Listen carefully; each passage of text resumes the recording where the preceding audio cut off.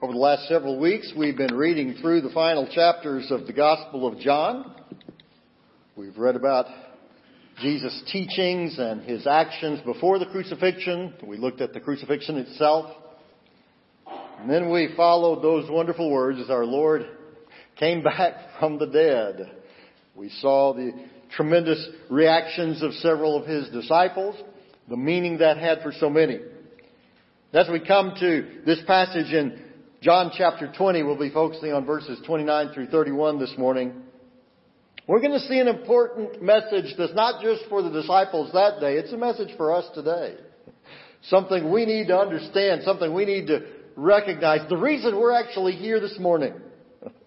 Again, we'll be in John chapter 20. We'll be looking at verses 29 through 31. Do you ever wonder why people do the things that they do? For example, why do people yawn? Well, the truth is, we don't actually know why we do that. Every culture that we're aware of, no matter where they live, no matter what their language is, no matter whether they're nomadic, whether they're sedentary, no matter all of that, every culture that we know of that has ever lived yawns, as do most vertebrate creatures. Now, the prevailing theory is the reason why we yawn is we're trying to increase our oxygen flow. But there's a more recent theory, and this theory is that yawning cools down your brain. That's really true. There was a study that suggests that from time to time our brain needs cooling. Yours may be overheating as we speak. Some scientists think it's really more of a societal thing. You know how it is. You see one person yawn, and that makes you want to yawn, which makes the guy next to you want to yawn. You may be wanting to yawn right now, so go right ahead. You're wearing a mask. Nobody will even know. But it is important to know why we do the things that we do. John wanted to make it absolutely clear why he was doing what he was doing, why he was writing down what we now know of as the Gospel of John. And so he explains it here in John chapter 20. We'll actually start with verse 30 and 31. Jesus did many other miraculous signs in the presence of his disciples, which are not recorded in this book. But these are written that you may believe that Jesus is the Christ, the Son of God, and that by believing you may have life in his name. The Bible is written so that you might believe. We need to realize just how blessed we are as Christians. John makes this statement that we just read this morning right after the description of the confession of Thomas. We looked at that last week where Thomas finally meets the resurrected Lord there in verse 28. And after seeing the nail prints in his hand, the spear mark in his side, Thomas declares, "My Lord and my God." And we looked at all the meaning behind that particular statement. A confession that Jesus does not correct. In fact, he accepts it in full because he is fully and completely Lord and God. After Thomas's declaration, Jesus makes a fascinating statement in verse 29. There Jesus says, then Jesus told them, "Because you have seen me, you have believed. Blessed are those who have not seen and yet have believed." You know, sometimes we may think that we're at a disadvantage to the disciples. That, after all, they saw all the miracles. They were there to actually hear him speak and to teach. They could ask him whatever question popped into their mind, which apparently they frequently did, judging from the "who's going to sit on your right hand" question they asked him one day.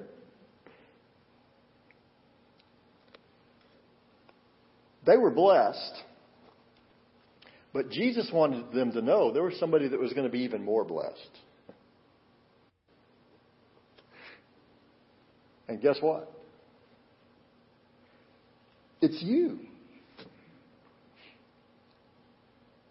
Jesus tells Thomas has just seen Jesus. He's seen the nail marks in his hand. He is convinced completely that this truly is the risen, resurrected Savior. And so he makes this wonderful confession.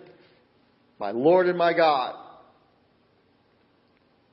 And that's when Jesus said, hey, Thomas, that's a good deal. You've seen me and you've accepted me for who I am. That's a good thing. But let me tell you something. There's going to be some folks even more blessed than you are. Those who have not seen and yet believe. Now, how can that possibly be? How can it be better to believe what we have heard about Jesus, even better than those who are sitting right there in front of Him? Jesus acknowledges this truth long before even the cross had occurred, but way back in John chapter 13. In that incredible experience where Jesus dons the clothing of a servant and He goes around the room and He washes the feet of the disciples. And then He says to them in John chapter 13 verse 17, He says, now that you know these things, you will be blessed if you do them. Seeing Jesus was great. Hearing His teaching, hey, that was marvelous. But it would be even better if they actually did the things that He was teaching them. Peter probably had Jesus' words in mind when he wrote what we read in 1 Peter chapter 1 verse 8. There the Bible says, though you have not seen Him, you love Him. And even though you do not see Him now, you believe in Him and are filled with an inexpressible and glorious joy. Peter is saying, hey, I'm a little bit envious of you. I saw Jesus. I was there. I saw the miracles. I saw the things He did. I heard the teachings. Hey, I saw the resurrected Lord. And because of what I have seen, I have believed. But you, as he's writing to these fellow believers, you weren't there. You didn't see the things that I had seen, and yet you have believed. And because of your faith, you're filled with this inexpressible, this glorious joy. I'm a little bit envious of you. How about that? To think that Peter is envious of you this morning. Saying, wow, I saw it and I believe, but you haven't seen it. And you believe. Peter is impressed by you. No doubt Paul was recalling the words of Jesus when he described the importance of sharing the gospel in Romans chapter 10 verse 17. There Paul writes, consequently faith comes from hearing the message, and the message is heard through the word of Christ. Suppose you go to two mechanics one day. You got cars making one of those noises, it's just kind of making one of those kind of things. You take it to two different mechanics, and the mechanic says, no problem, you're just a little low on oil. I'll change it for you, and it'll be just fine. So a few hours later, you come back, but your car still hasn't been serviced. There are no other cars in line in front of you. In fact, there's nobody else there. There's just your car sitting out there in the parking lot. So you say, well, fine. Thank you very much. And you go get in your car and you take it to another mechanic. And he says the same thing. The car's a little bit low on oil, but no problem. I'll change it for you. It'll be just fine. 15 minutes later, you leave with a fresh, new oil case full of Pennzoil, and your car's sounding good. Now, which mechanic are you going to go to the next time? Both of them know how to change the oil in your car. It'd be tough to call yourself a mechanic otherwise. But only one of them got it done. My guess is the next time you need an oil change, you're going to bypass mechanic number one, and you're just going to go straight to mechanic number two, the guy who actually did it. If you know Christ this morning as your Lord and Savior, somebody somewhere told you the gospel. Somebody somewhere sat down with you and they talked to you about who Jesus is, what He said, what He did.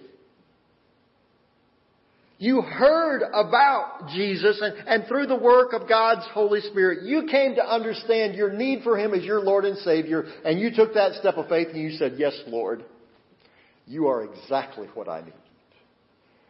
Forgive my sin, come into my life, cleanse me and make me new. I seek to follow you as my Lord and Savior the rest of my life. I want you to realize this morning just how blessed you are. First of all, you're blessed that somebody somewhere told you. And I would encourage you, if you have the opportunity, if it's possible for you, give them a call this week, write them a letter this week and just say, hey, thank you. I'm going to be in heaven one day because you took time to tell me about Jesus. I want you to know, for whoever that may be that you would write that letter to or make that phone call to, you will light a fire in their soul. They will be looking for somebody else to tell. Because it may have been years ago. They may have completely not even thought about it in a while. But all of a sudden, you respond and say, hey, thank you. I really appreciate it that you took time to teach that Sunday school class where I came to Jesus. You took time to teach that vacation Bible school class that I came to meet the Lord. You were preaching in that revival and I came to meet the Lord. Hey, you took me out to coffee one day and you sat down and you told me about Jesus. Thank you for doing that. Changed my life. I really appreciate it. And they will be encouraged to do it again. So if it's possible, take time this week and just contact whoever it was that told you about the Lord and just say, hey, thank you. I really appreciate it. For a lot of us, they've already gone to be with the Lord. It's the case for me. My parents shared with me. I had a pastor that shared with me. They're all with the Lord now. But I can pray to the Lord and say, Lord, if you got some time today, then all things you're doing in heaven, just go up and give Brother Reginald King a hug. Tell him thank you that he took time to tell a little 9-year-old boy about Jesus. And if you see my mom and dad, tell them thank you for the example that they gave me, for all the words that they gave me, for all those times they put on my little suit, my little tie, and took me to church so I could hear about you. Whoever it is that told you about the Lord, let them know you appreciate it. Realize how blessed you are. Because how could you have ever heard if no one would have told you? And that's what the Bible is all about. After John retells the story of Thomas's confession, he then writes down the reason for his confession. Because that's basically what the gospel is. It's his confession about who Jesus is and what Jesus came to do. And he writes down the reason why he's writing all of these things. There in verse 30, Jesus did many other miraculous signs in the presence of the disciples, which are not recorded in this book. But these are written that you may believe that Jesus is the Christ, the Son of God, and that by believing you may have life in His name. John's not writing a biography here. He's not just writing another book to be put on a shelf of a library and collect dust until finally somebody checks it out and says, hey, this might be interesting. He wasn't just making a record for the sake of history. He took great pains to record the accurate details of exactly what Jesus said and exactly what Jesus did. But this isn't just a list of actions and teachings of Jesus. John wrote this down so that people could get saved. He didn't do that by accident. It was what Jesus' ministry was all about. He taught about the kingdom of God so that people could enter the kingdom of God. He did the miracles that He performed, not just to heal the sick. He did those miracles to prove to people that He was the one and only Savior. He went to the cross, not just out of some sense of duty or some exercise of martyrdom. He went to the cross because His perfect sacrifice was the only way that we could be saved. And He rose from the grave. to prove that He and He alone can give eternal life in the kingdom of God. Everything that Jesus did was so that you could be saved. So John writes his gospel for the same reason that Jesus did the things and said the things that he's recording in his gospel. So that we could be saved. Do you see a theme there? My mom used to sew, which means that she used to go to fabric stores to get fabric so that she could sew. And that means she had to take her 5-year-old son to the fabric store so she could get fabric to sew. And I am here to tell you that there is absolutely nothing fun for a 5-year-old boy to do at a fabric store. Nothing. Once I went through the door, I knew it. I was in for an hour of absolute torture. Now the fact is, fabric stores are not built for 5-year-old boys. They are in the business to sell fabric. That's why they have 5,000 different aisles of fabric. And my mother had to look at every single one of them. And I had to be right there beside her because she knew as a 5-year-old boy I'd get myself into trouble somewhere. She wouldn't even let me go play on the scissor aisle. But again, fabric stores, they're not about entertaining a 5-year-old. They're about selling fabric. That's what they do. Jesus came to earth with one purpose. He came so that we might be saved. You, if you know Christ this morning, you were saved for a purpose. You were saved to give glory to Christ. How's the best way to do that? Well, the best way to give glory to Christ is to share the message of the one thing that Christ came to do. You can give glory to Christ by telling the story of Christ. So this morning, remember the reason. We don't do church because it's a nice place to come, or because we need a few friends, or because we didn't have anything better to do on a Sunday morning. We do the things that we do as a church in order to share the message of Christ. We come here to prepare ourselves to go out there, to tell the world about Jesus.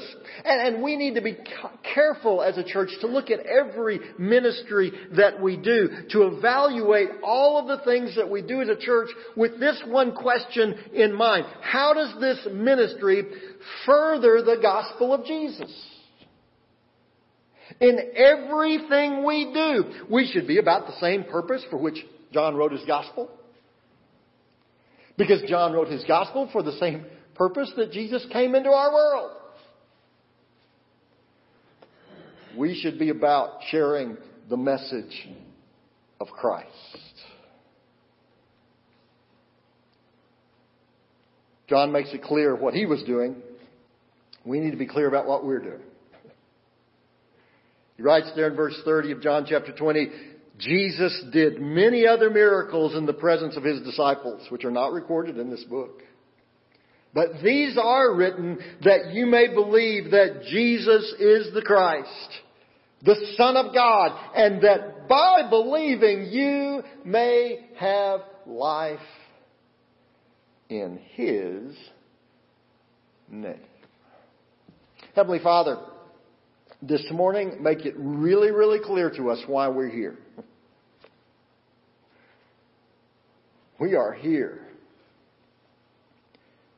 to proclaim the name of Jesus. That's what we do.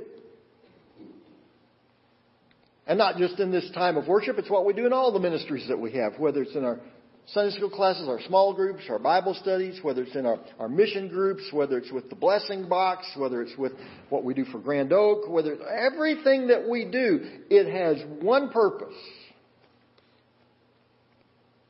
to tell the story of Jesus. And so, Lord, we pray you'd help us to do that. Well, we thank you. Heavenly Father, those of us that know the Lord this morning, we bow before you and we give you praise that you sent somebody into our life to tell us the story of Jesus so that we could know.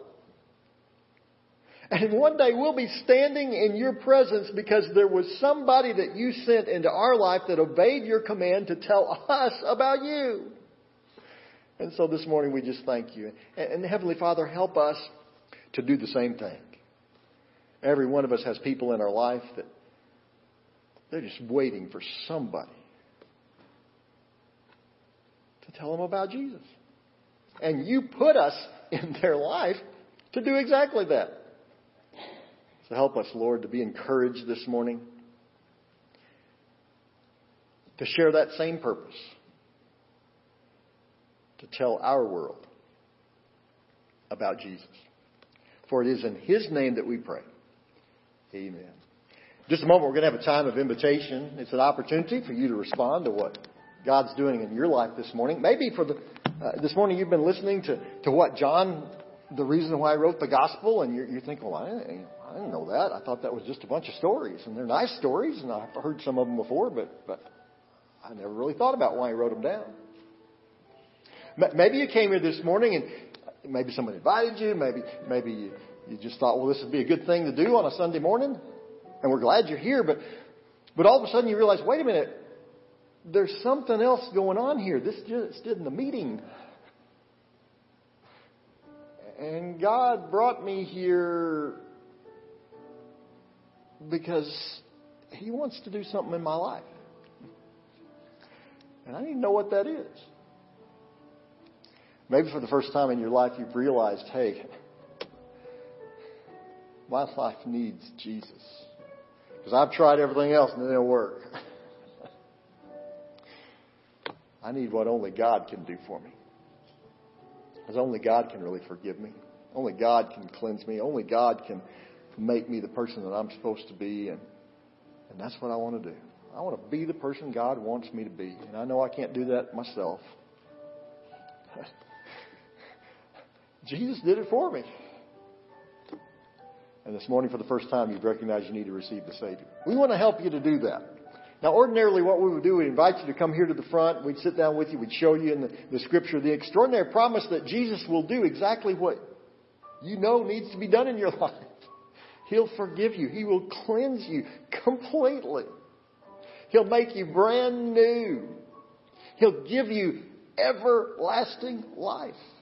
And we'd show you where the Bible says all those things. But we can't do that personally right now because of the virus situation. But we have a way that we can do that. That same connection card that I mentioned earlier, it has a place there at the bottom of it that maybe God's doing some things in your life and you've got some questions. Maybe you're wanting to follow Jesus. There's a box that you can check that says, I want to know more about following Christ. Or you just check that box, or you can just even write it there on the card. Say, I want to know more about who Jesus is. And then again, as you leave, just drop it in one of those baskets. We'll be in touch with you very soon to just visit with you over the phone and just kind of talk with you a little bit about what your questions are, what you're wondering about, share with you how you can know Christ as your Savior. Maybe there's some other ways that God's leading in your life this morning. Perhaps you're looking for a church home, and we would be glad to share with you how you can be a part of what God's doing here at National Heights. Again, there's a little box you can check there. There's some other decisions that are listed there as well. We'd be glad to get that information to you. If you're watching us online, you can do the same thing. There's a digital form with that very same connection card. Again, that link is right there on Facebook or on our webpage for you, nationalheights.org. Hello. Just follow that link and again, give us a way to contact you. And down at the bottom, you'll see some of those options where you want to follow Jesus or know more about being a part of our church or some of the other options for there. Just check one of those. Or there's a text box there. You can type in your question. Or if you have a prayer request, you can type that in. We'd be glad to be praying with you. And those of you that are here, there's a prayer request option on the back side of that connection card. Just write down what you'd like us to pray about, and we would be honored to pray with you this week. But in whatever way God is working in your life, and whatever way He is leading you this morning, we invite you to respond to Him. That's why He brought you here. So that you could respond to His call in your life, whatever that might be. We invite you to listen to Him this morning as we sing together.